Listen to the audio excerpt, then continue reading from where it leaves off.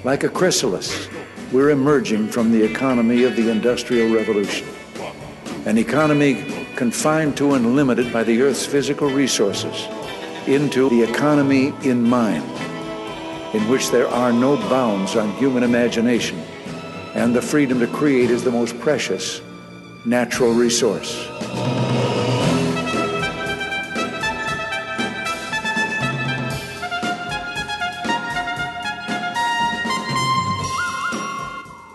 Enterprise, business, and the knowledge economy, sponsored by Sage, building experiences that connect, remove friction, and deliver insights. I'm Ron Baker, along with my good friend and VeraSage Institute colleague, Ed Kless. And on today's show, folks, we are live at the Meeting of the Minds in Newport Beach, California. Not San Diego, Ron? We're not in San Diego? Not in San Diego, no. If you haven't heard the story, I flew into San Diego. Put in SAN instead of SNA. Rookie mistake. Rookie mistake. Well, Ron, I'm excited to be here at the Meeting of the Minds 2023. We are so excited to have this as a live audience. Love bringing this on the road and talking with you all. Today, our presentation is going to be about the first two segments. We do about 15 minutes or so is going to be around a Harvard Business Review article that Ron and I want to share with you and talk to you about as a setup for a future episode that we're going to have Joe Pine, author of The Experience Economy. I know many of you remember that from way many years ago. On the 21st of April, is that right, Ron? That's right. 21st of April, we're going to have Joe on. But this is the article that inspired us to reach out and connect again with him. So we're going to talk about that. And then the second half of the show is going to be the Ask Us Anything portion of the show. So you need to start thinking about questions, whether it's related to the article that we're going to talk about today, or just any of the stuff that you know that Ron and I like to talk about, whether it's pricing, economics, politics, if you dare go that way. But hey, it is Ask Us Anything. So we're going to get started. So Ron, let's talk a little bit about this Harvard Business Review article. This is in the February 2022 edition of Harvard Business Review, and it's in the competitive strategy section by Lance Betancourt, Joe Pine II, James Gilmore, and David Norton. And it's entitled The New You Business. So I'll start off with that question to you, Ron. What's the new you business? The new you business is basically when Joe Pine and James Gilmore wrote the original book, The Experience Economy, in 1999, which, by the way, has been updated now. I think it's in its third edition. In that book, they laid out what they called a hierarchy of value. And I'm just going to go through it really quick. So stick with me here. But they say, if you sell things, you're in the commodity business. Like if you sell wheat or oil or whatever, then the question becomes, how do you decommoditize a commodity? They said, well, you take those things and you combine them and you make a good, you make a product. So you take some wheat, some flour, some other ingredients, and you make bread. And of course, now we have rye bread and all different types of bread. And that gives you a little bit more pricing power than just selling a basic commodity. But what happens when your product becomes a commodity? They said, well, then you wrap some services around that product. So if you're Rolls-Royce and you're selling airplane engines, well, then you also wrap the maintenance around it so you can keep that engine in the sky, and that becomes a service. So now you're combining the tangible with the intangible. So when I read that in 1999 as a recovering CPA at the time, I thought, well, that's where we are. We sell intangibles. We're in the service business, and we still say that. We're professional service firms. Well, then they said, what happens when your service becomes a commodity? Well, then they said, well, then if you can throw in an experience, which is memorable, now you're in the experience business, hence the title of the book. So they talked about Disney and they talked about, theme restaurants like the Rainforest Cafe and all these other great examples of an experience business. But then they applied the same test. What happens when your experience becomes a commodity? Been there, done that, got the T-shirt, like Ed going to another Billy Joel concert, right? I mean, you've been there, done that. Well, then, and this is what's so exciting about this idea, folks, because remember, this has been around for 24 years, and I think it's as relevant today as it was then. They said, if you want to decommoditize an experience, then provide transformations. Because when you provide transformations, you're actually guiding the customer from where they are to some desired future state. And when you guide transformations, The customer is the product. So it's about guiding those transformations. And what they do in this Harvard Business Review article is they flush out the concept of transformations and give some concrete examples. So Ed, what did you think of this article in terms of? I thought this was a terrific piece. It really was. And I'm just going to read what I think is the crux paragraph of this. And he's talking about, but all too often, fitness centers, medical providers, colleges, and organizations in many industries seek to distinguish themselves only on, ready, folks, quality, convenience, and experience of what they sell. And we're like, yep, okay, I've heard this play before.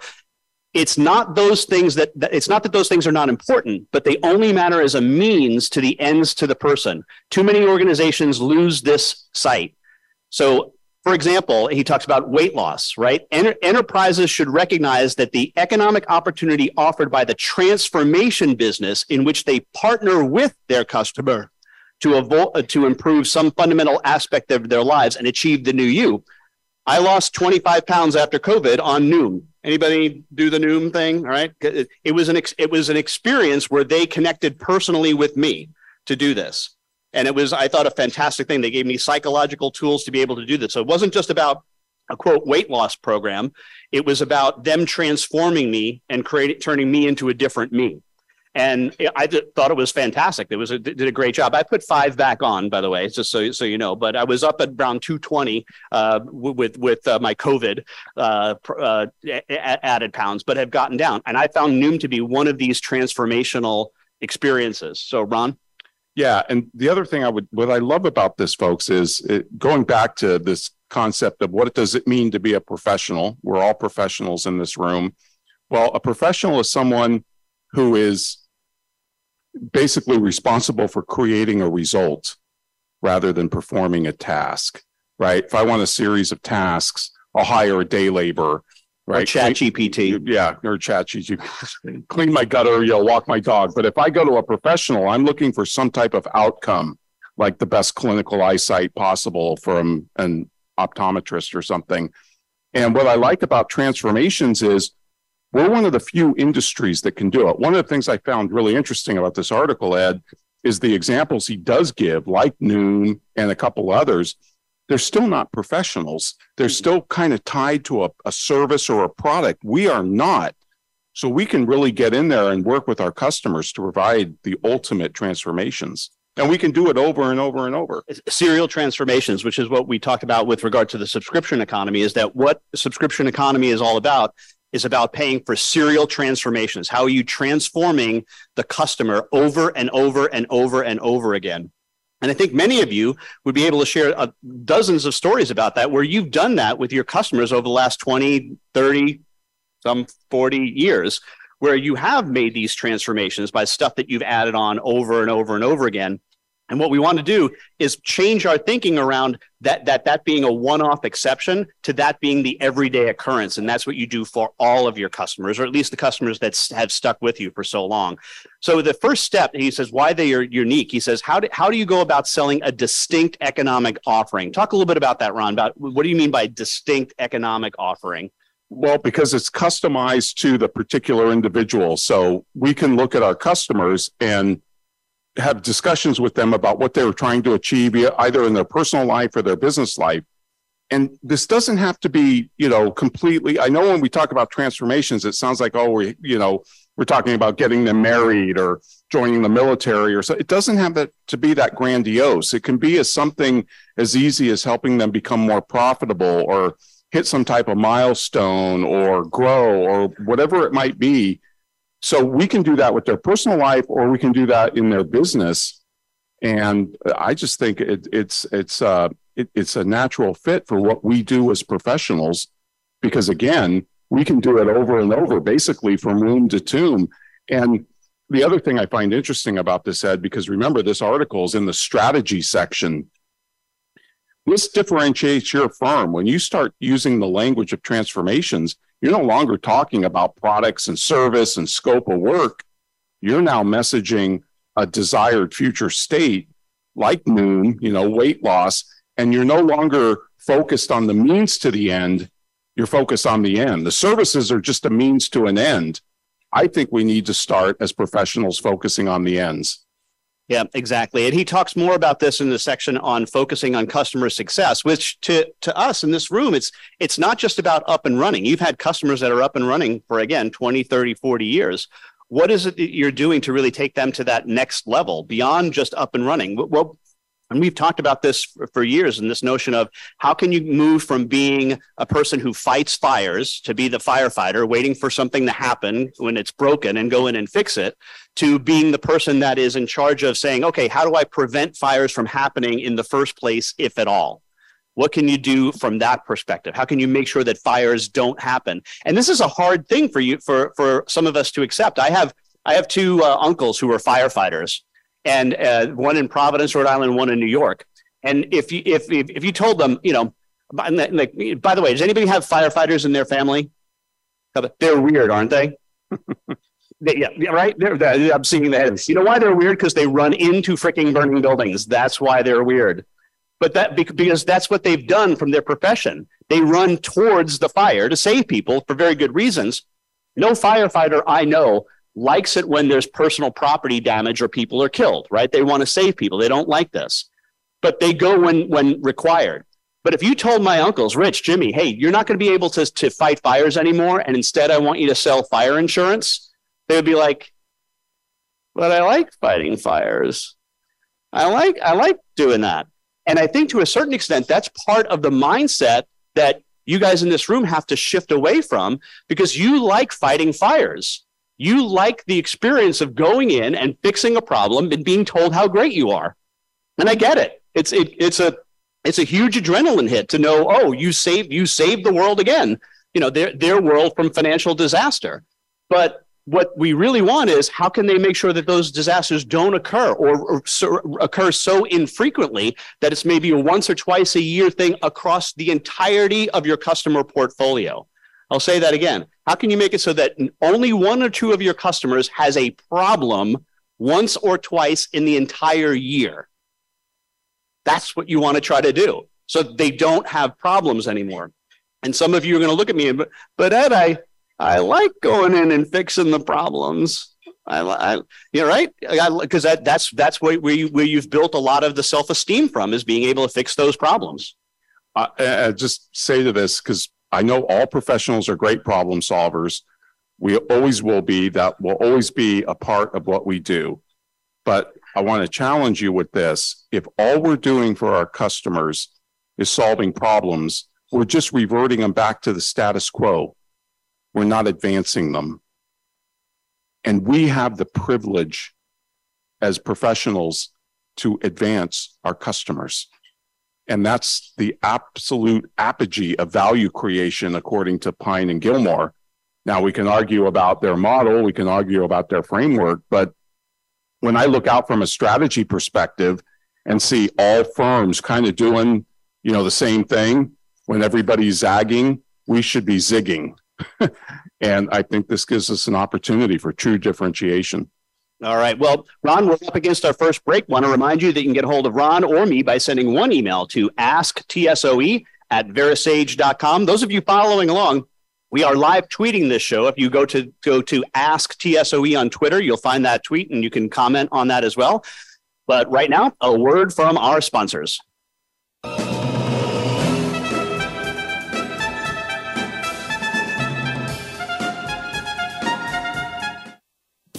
Have you ever read a book that changed your life? I sure have. Have you ever listened to an advertisement for a book so many times that you question the existence of God? Me too. Hello, I'm Greg Kite. I recorded the advertisement for Ron and Ed's book, The Soul of Enterprise Dialogues on blah, blah, blah, whatever. And 4 years later, we're all tired of it, especially me.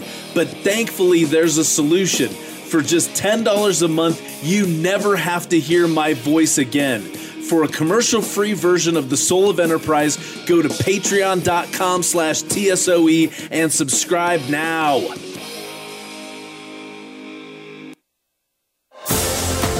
Sage provides accountants with compliance, reporting, and analytic solutions to do more for their clients. These solutions include education programs such as the Sage Accountants Network Client Advisory Service Program. This program delivers the tools to create, Package, price, market, and deliver additional services to clients, increasing your profitability and delivering more value to your clients. Let Sage help you grow your business by visiting sageaccountantsnetwork.com.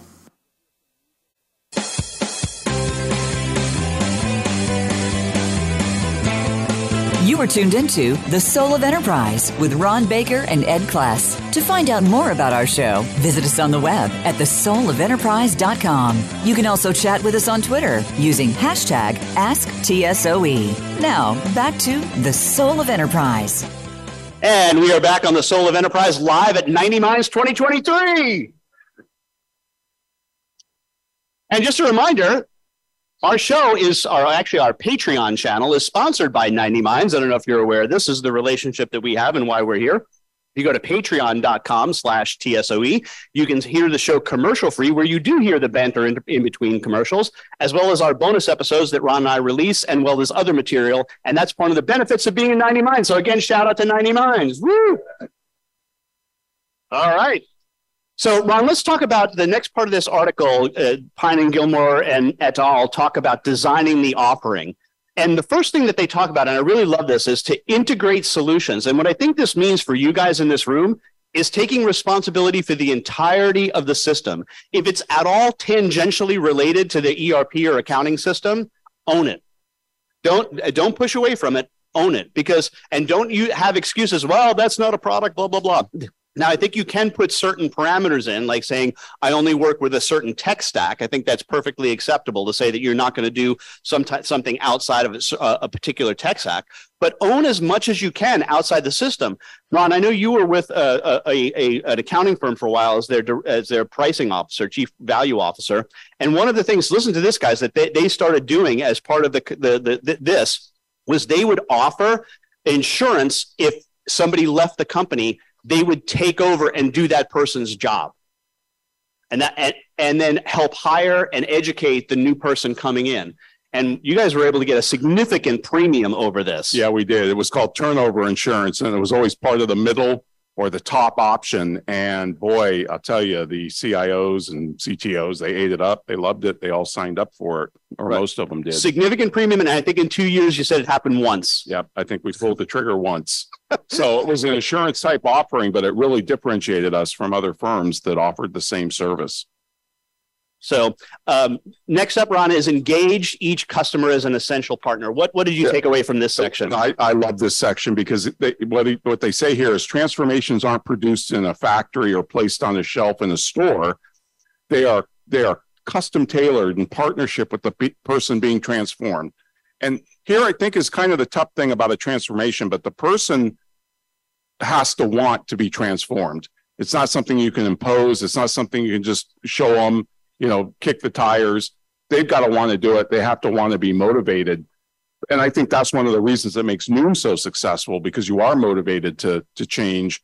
But I love the idea that this is a bespoke offering. So you're still guiding the customer, but you're still customizing that guide to what their end result is.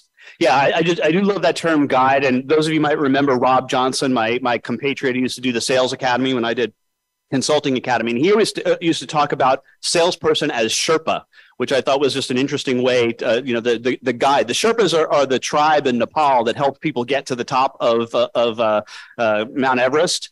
And they've created a business, mostly at the beseechment of Sir Edmund Hillary, who is not the first person to get to the top, by the way. Did you hear about this story? Sir Edmund Hillary was not the first person to get to the top of they discovered, and this is only about 10 years ago. Do you remember the story, Ron? I think you don't. So it was like 10 years ago, they discovered that the season before Sir Edmund Hillary made it up to the top of the mountain, another group had made it, but was killed in an avalanche or something, but from their journals, apparently they had made it to the top of the summit. And they asked Sir Edmund Hillary about this, and him being the Kiwi that it is, very dry sense of humor, said, and I love this, getting down counts too. and I have a very serious point to make about getting down counts too, because I don't know how many implementations I was involved in that were successful in the sense that the customer did eventually get up and running, but were not successful in the fact that over the long term, they were happy with the product. And I think it's because in a lot of ways, we would leave them at the top of the mountain, right? We would get them to the point where, okay, you're up and running. Good luck. Let us know how it goes. And in 18 months, we'll upgrade you. I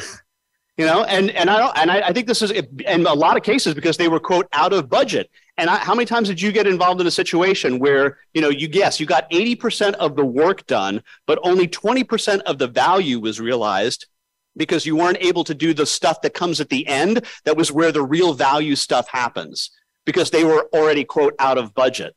So what we have to do is how can we put this, flip this on this edge to say, no, we want to help them get down. Getting down counts too. How can we help them get down from the top of the mountain to feel totally successful in the end? And I think that's what he means when he's talking about this whole guide thing. Yeah, for sure.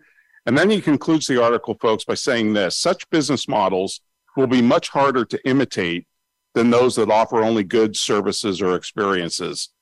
And they promise to generate handsome rewards.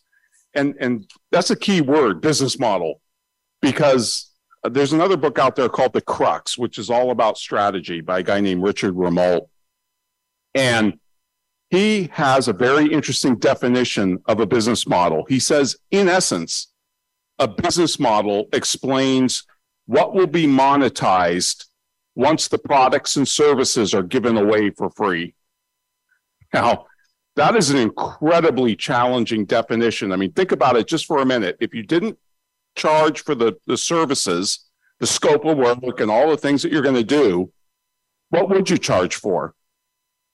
And I think the logical answer to that is transformations. Transformations, and sometimes we refer to it as outcomes, but it's even beyond even an outcome to a certain extent.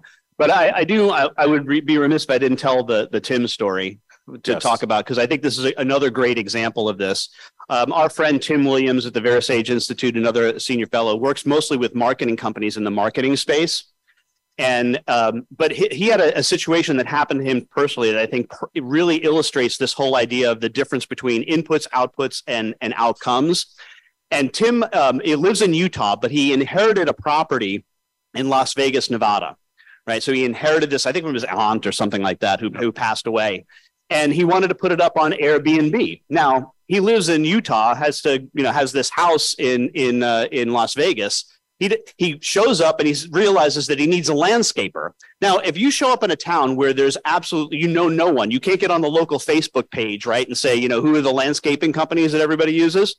He was completely blind.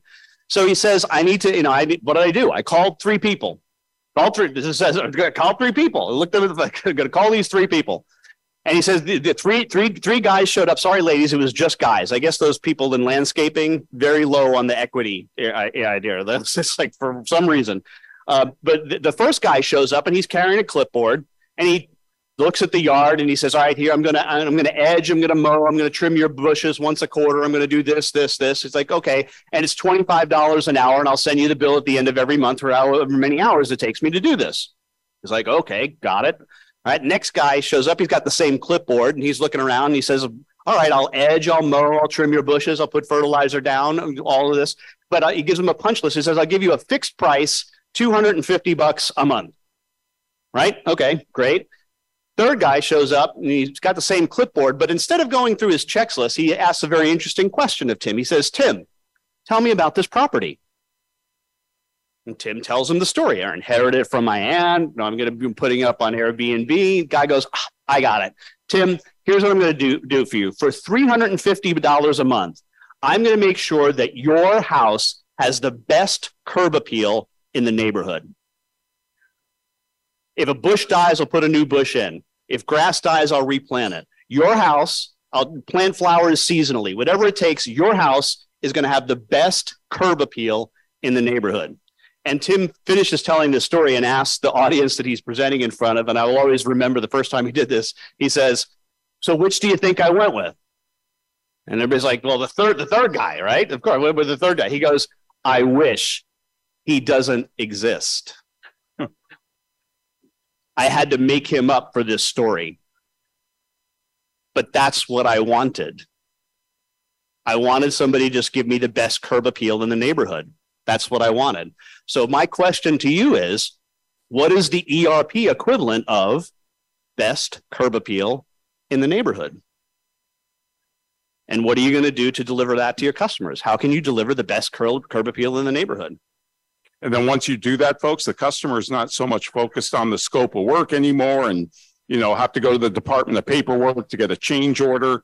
They're just focused on that outcome. And if you deliver that outcome, then you've transformed that customer into something different. You brought them to a preferred future. So, if Tim was able to get that landscaper, he'd have a higher sales price if he ever went to sell the property.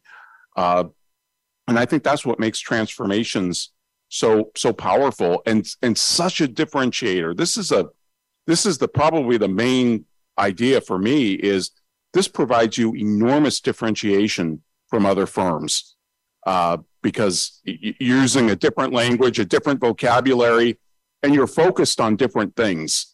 Focusing on that customer transformation, there's nothing higher than that.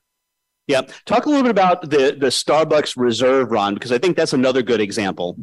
Yeah. One of the things that Joe Pine talks about in the book is the fact that product and service companies, and even to some extent experience companies, say like Disney, they can't overcome their commodification because they're tied to a physical offering.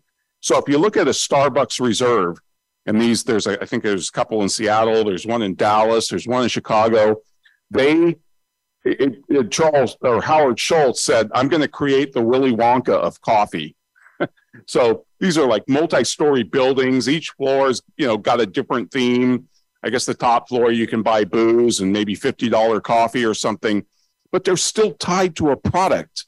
Starbucks is not able to transform their individual customers. And as professionals, we are. And I think that's what separates us from product and service companies, and even to some extent, experience companies. Very hard for Disney to transform an individual. Sure, they can give them memories. They can give them lifetime memories that they can hold and share with their family, but they're not really transforming us the way transformations can. Yeah, and this is not easy stuff, guys. I totally admit that it requires some deep thinking. But when you really can get to the point where you're transforming people, you don't need to have a bazillion customers. You can have some that you're still keeping under your perhaps old brand that you're just helping through. But I want you to just have a core segment of I don't know how many, couple dozen that you are really focused on serial transformations, transforming their business over and over and over again. And I think that's really the way to begin to think about this. And it doesn't take new product; it just takes a rethinking of what you currently have. Yeah, it just really requires more beautiful questions on our part. Yeah, we'll talk more about questions in a little bit. I'm going to set this up. We've got 1 minute till our break here, but I want to set up the fact that after our next break, I'm going to come out and do my best Phil Donahue impression. I'm dating myself. Yes, Phil Donahue. We're going to have you guys ask questions of myself and Ron. I'll run out in the audience. So if you've got a question, raise your hand and I'll come to you. Otherwise, Ron and I will just keep talking and it will be very boring very quickly.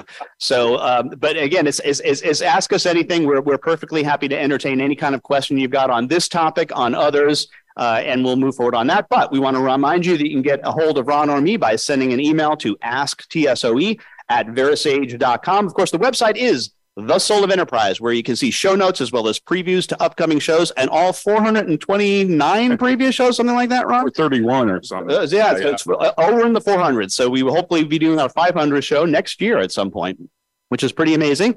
But right now we want to have our sponsors lead us off and pay some of the bills.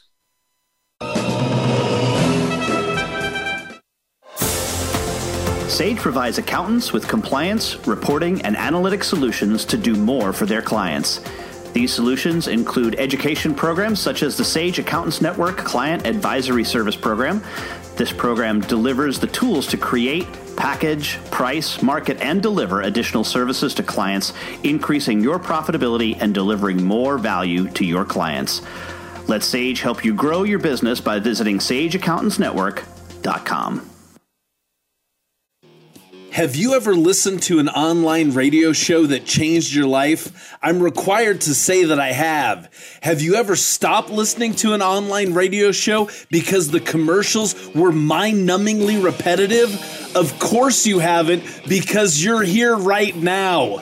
Look, you don't have to listen to me anymore. There's a commercial-free version of this show, and it only costs $10 a month. And for $15 a month, you get no commercials plus bonus content.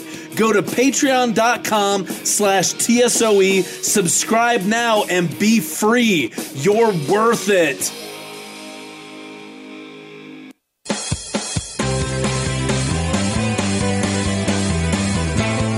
You are tuned into The Soul of Enterprise with Ron Baker and Ed Kless. To find out more about our show, visit us on the web at thesoulofenterprise.com. You can also chat with us on Twitter using hashtag AskTSOE. Now, back to The Soul of Enterprise. Well, welcome back, everybody. We are back on The Soul of Enterprise live at the Meeting of the Minds. And we have our first question for us, Ron. Gary Feldman, iBusiness Network. So when you're talking about these transformation of our businesses, I think you're talking about going beyond what Ron was talking about with the profitability question, like to get to the why do you want to be more profitable? What is the end goal beyond the profitability? Is it so that you can grow your business to let your kids come in, or you trying to exit the business? What is the why behind the result that you're trying to get? Is that really what you're talking about in this transformation approach? I think that could be part of it, Gary, because I think the 5 why questions are always really good. Like a little kid, why? Keep asking the why to get to the root cause. And maybe there is something that is deeper than just, I want to be more profitable. Maybe it is because I want to retire in 5 years, or I want to transfer or my business to my son, or something like that. So yeah, I think, again, it's all about asking the deeper questions and understanding what their real future goals are. Right. And just to put in a shameless plug for Ron's new book, Time's Up.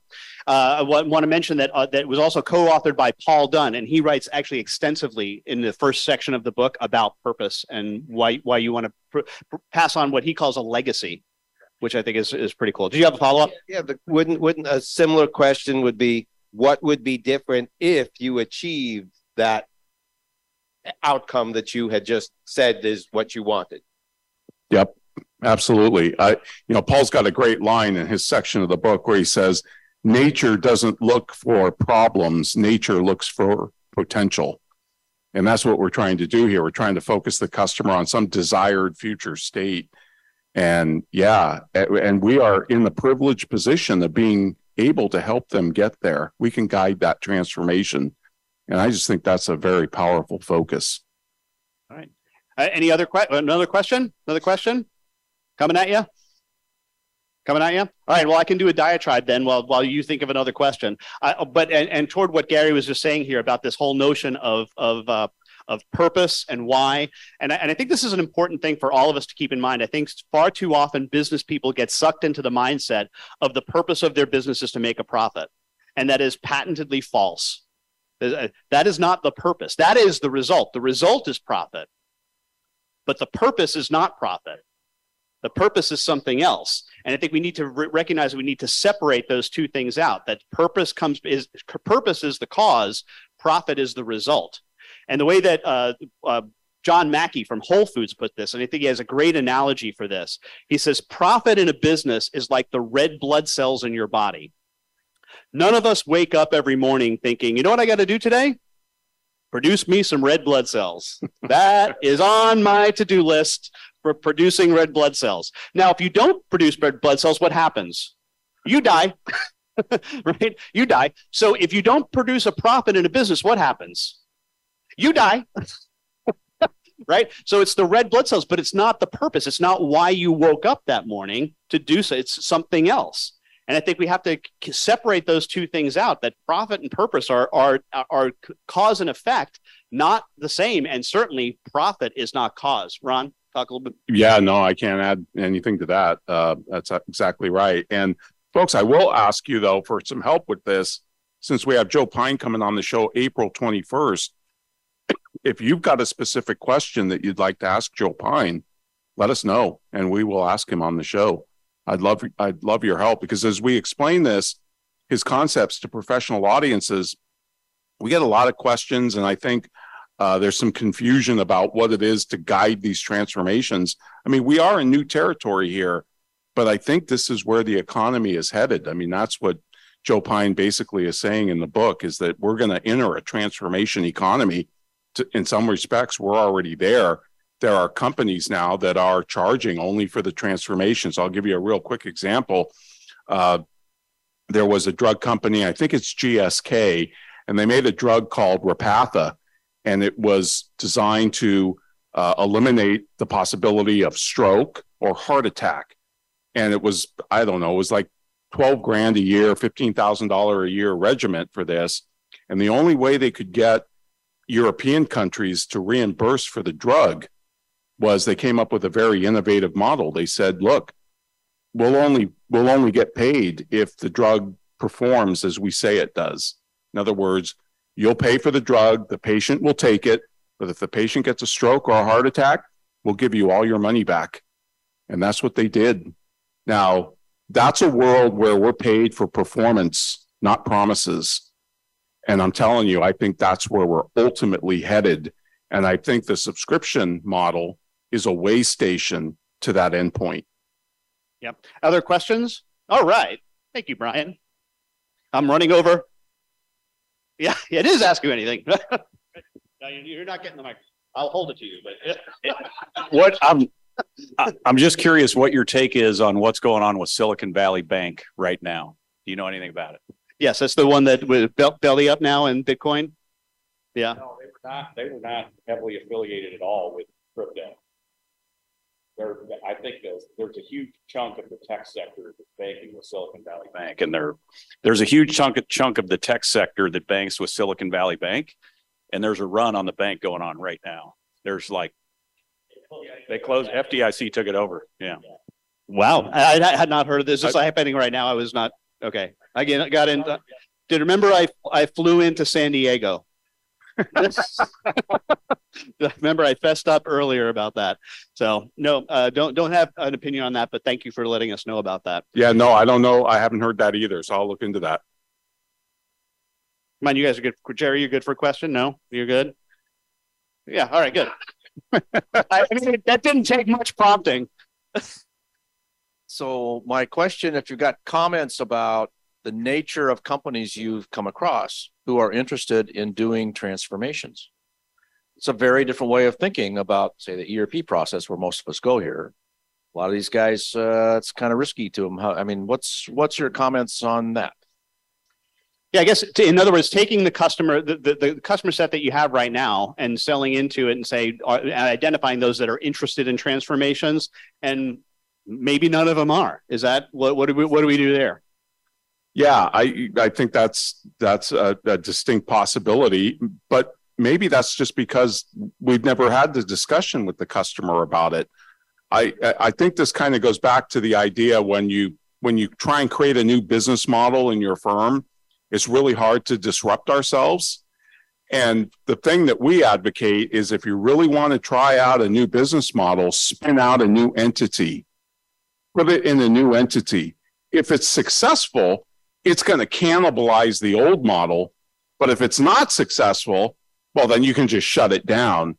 But at least if you spin it out and really put some skin in the game, you're going to give it a good test, as opposed to just dipping your toe in the water in the existing legacy firm. That's probably not going to result in a disruption like spinning out a new firm. So we're big believers in spinning out new firms to try some of these new models. That seems to be the most successful way to do it. And the great line from Ron's book on this is that you can't be McDonald's and Ruth's Chris and a vegan restaurant. Not in the same firm. I mean, your brand can only stand for one thing.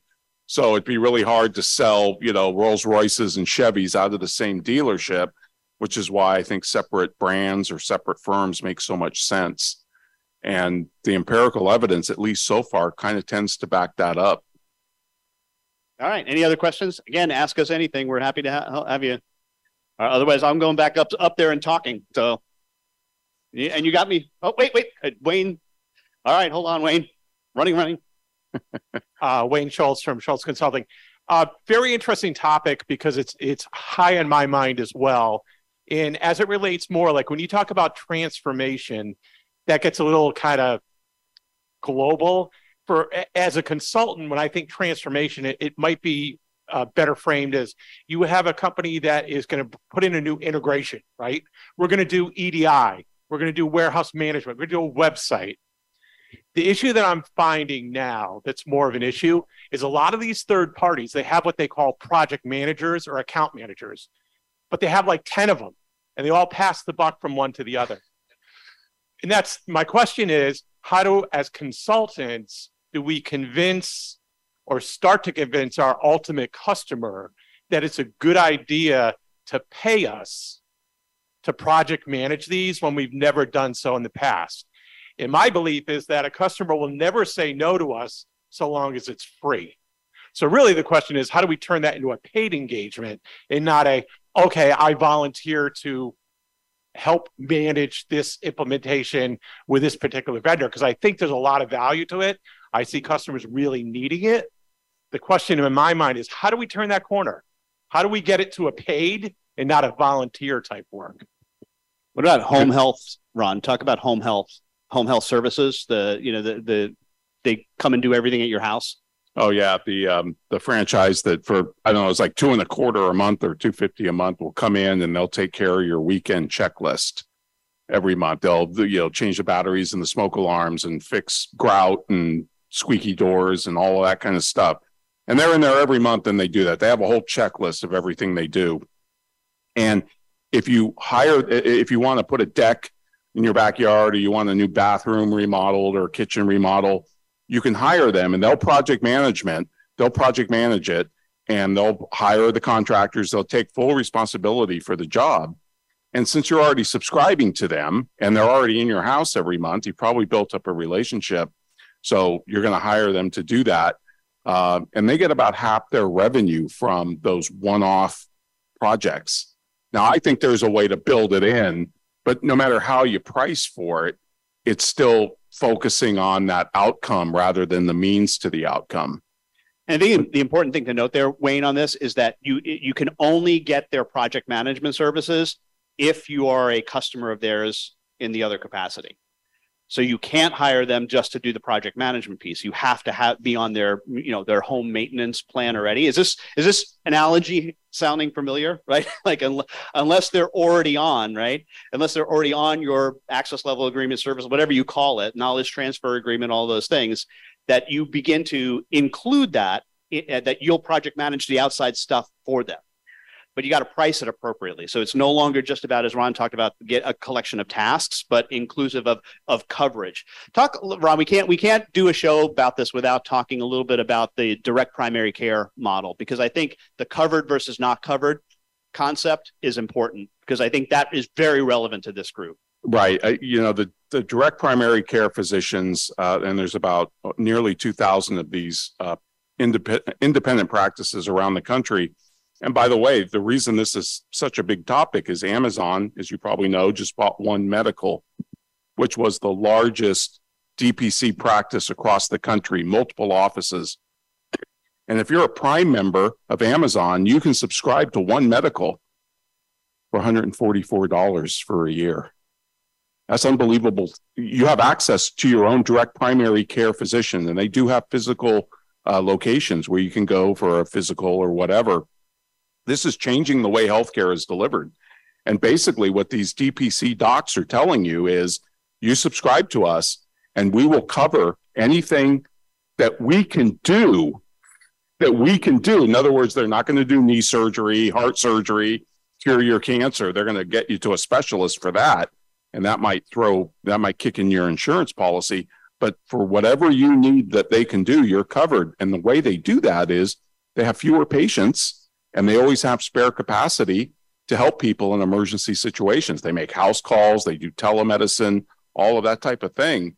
And I do think that's the model for professionals, at least going forward, because doctors are there to keep us physically healthy. and we're here to keep our customers financially healthier and hopefully make them wiser as well. So the DPC space is a very interesting, revolutionary, very disruptive business model.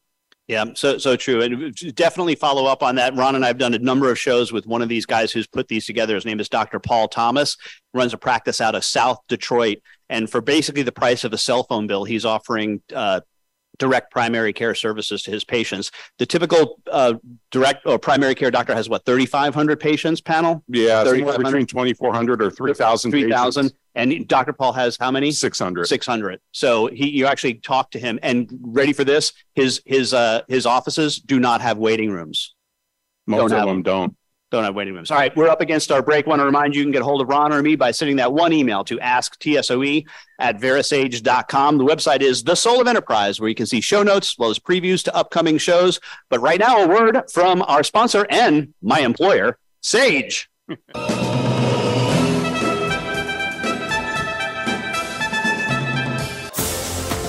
Sage provides accountants with compliance, reporting, and analytic solutions to do more for their clients.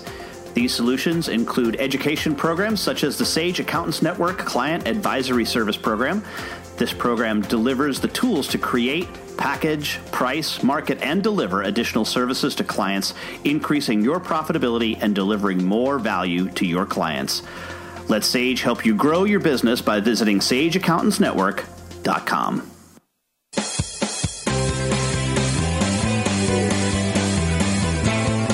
You are tuned into The Soul of Enterprise with Ron Baker and Ed Kless. To find out more about our show, visit us on the web at thesoulofenterprise.com. You can also chat with us on Twitter using hashtag AskTSOE. Now, back to The Soul of Enterprise. And we are back at the Meeting of the Minds 2023. Oh, I like the table banging. That's even better. We should have done that. We should have been doing that earlier. Ron, we've got just a short segment here to finish up, but is there anything else that you wanted to finish up with regard to this article, just so we can put a bow on it? No, other than just, Ed and I have been doing a lot of talking lately on the show about strategy, just having and not strategic planning. We're not talking about that, but your firm having a strategy and really getting to the crux of value creation, and more importantly, probably is differentiation from the competition.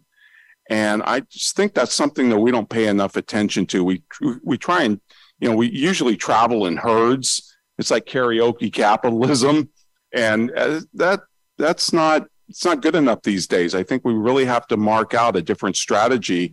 And when you look at the DPC doctors and what they're doing, they've come up with a new revolutionary business model. And boy, I'm telling you, they're getting incredible traction with it. Well, let's talk a little bit about that ChatGPT. One of the things I did when I experimented with it, by the way, is I asked it to produce an about page for an accounting firm. And the about page was so plain vanilla as to be, it was kind of scary, because it's 99% of the about pages that you read for any accounting firm. Right. And so I started thinking about this is what are you guys doing to differentiate yourselves? That's a great example. ChatGPT is a reflection of ourselves. That's what's out there. Right.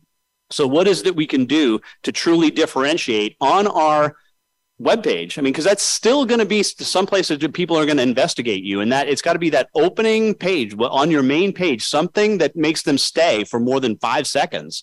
And I don't know what that is, but it's got to be more than what we've been doing, because it just seems to be pretty staid. Yeah, it's got to be incredibly compelling and express your purpose. So, yeah, what is that purpose that's out there? So, Ron, the other thing that I wanted to just talk about that I think is relevant to this group is something that Audit Club is doing. We had another guy by the name of Chris Vanover on the show, I think like 7 or 8 weeks ago, something like that. Yep. And he is doing something interesting in the accounting profession, in where he's offering audit services on a subscription basis. But talk a little bit about how he's doing it from a scheduling standpoint, Ron, where he's blocking it out, where you get based on your level is how far in advance you can be on his calendar. As you guys know, there's a talent crunch in the accounting profession. The profession can't keep good talent, and he is offering talent basically on demand. to auditing firms. And these are very skilled people, so they can help with an audit, they can complete an audit, they can review an audit, they can even get into regulatory issues with like Peekaboo and things like that. So it's pretty high skilled. I mean, he's got a lot of ex-Big Four people, and he offers a subscription program that with different tiers that basically says, look, the higher on the tier that you are, the faster that you can book, on short notice. Help. So if somebody gets sick or you're wrapping up a job and you need more minds, it's kind of on demand. And boy, he's getting incredible traction with this. And this is the most interesting thing to me about this. He's not having a problem at all finding talent. When every CPA firm that I speak to is crying about not being able to find talent, Chris has a waiting list of talent that are dying to work with him. Yeah. And the other thing that he's doing with regard to that scheduling too, that's important, is he's also establishing blackout dates. So if you have to be at a higher level in his tierings in order to get access to blackout dates. Otherwise you're blacked out. And I love this idea for you guys to say, look, you want me to come on, even if it's as simple as Mondays or Fridays? Nuh-uh, not unless you pay extra, right? You don't have access to Mondays or Fridays in my schedule unless you're at these higher tiers. I think that's a really interesting way to look at it as well. Yep. And there's lawyers out there too that we've talked to that are on the subscription model that are basically, they're so well focused on a particular niche, like say creative professionals, marketers, designers, things like that, where they're kind of doing the direct primary care doctor role where they say, look, whatever you need legally, we'll handle it for you if you're on a subscription plan, if it's covered. And now they don't do litigation, just like a direct primary care physician wouldn't do, heart surgery. But for whatever legal issue might come up, you're covered. And boy, that's a form of insurance. And, people that have more money than time will pay for that level of convenience and frictionless. And that's what we're seeing out there. I think that's why the direct primary care doctors are growing so heavily. No, absolutely. Great stuff. Well, be on the lookout for that Joe Pine episode on the 21st of April. If any of you guys or in our audience have questions for Joe, please send them to us. Don't. If you had read the book, The Experience Economy, why don't you go back and give it a quick look-see? And if you see some stuff that you want to ask about, please send it to us. We love to have questions and ask questions of our guests from our audience. But we're about finished up here, out of time, Ron. So what do we got coming up next week? Next week, Ed, we're going to be talking to Mark Mills from the Manhattan Institute about all things energy. So looking forward to that. All right. I'll see you in 167 hours.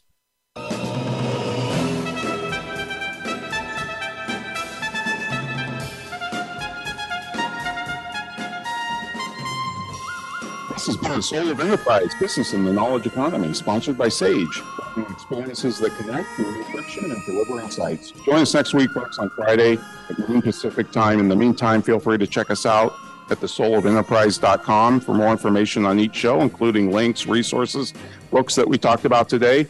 Also, you can contact me or Ed at asktsoe@verasage.com. Thanks for listening, folks. Have a great weekend.